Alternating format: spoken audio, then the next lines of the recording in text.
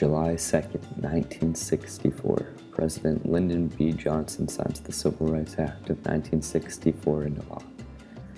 The Civil Rights Act of 1964, simply put, declared that all men are equal in the workforce as well as in the public.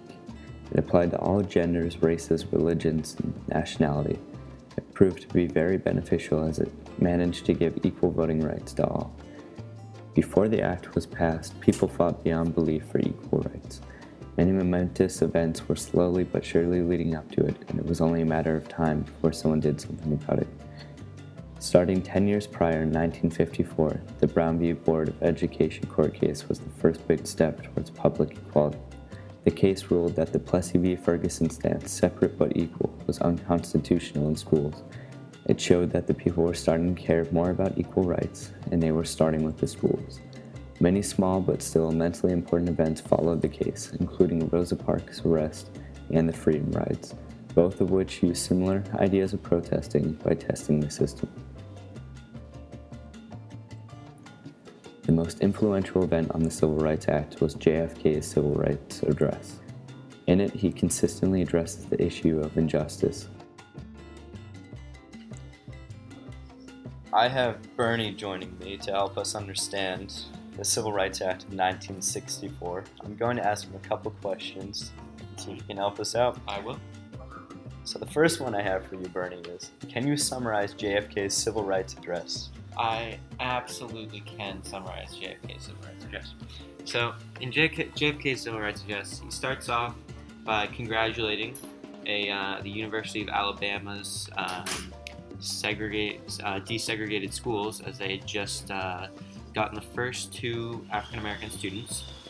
But he progresses on in the speech to a more of a national plea or a moral call to arms, if you will. He talks about the Emancipation Proclamation and equality, and he recognizes civil rights and the struggle and how important it is, which was important because no other president had ever done that before. So he called, in his speech, he called for freedom and equality for African Americans, and it was a great speech.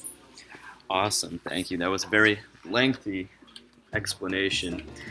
And this is a quick question. Were the people supportive of the speech? Definitely the people involved in civil rights were supportive of the speech. The civil rights movement congratulated him on the recognition of this of the need for civil rights.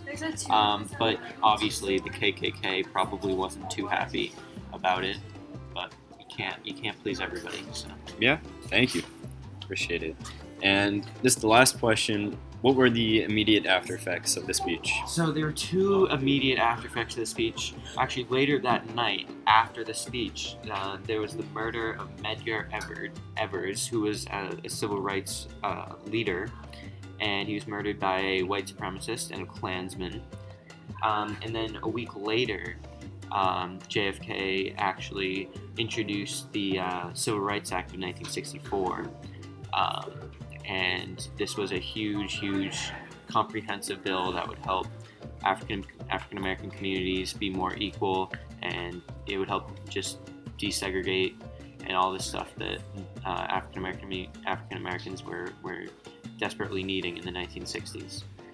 Thank you. I think that helps us understand why the Civil Rights Act of 1964 came into place. So appreciate it. Thank you. No problem. Thank you so much. Unfortunately, Kennedy was assassinated and not able to create the Civil Rights Act he dreamed of. After he was assassinated, Lyndon B. Johnson took his place as president. He followed through with Kennedy's beliefs and worked hard to make them a reality. Kennedy previously said in a speech, "Unless the Congress acts, their only remedy is the street." This quote was true until Congress finally passed the act on July 2nd, 1964, eliminating all prejudice originating from race, religion, gender, and nationality.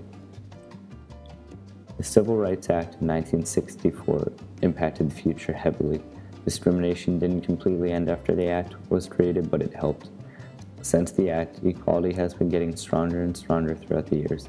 Schools were and still are becoming less segregated and more integrated. To prove the effects of the act was the 44th President of the United States, Barack Obama, the first African American president.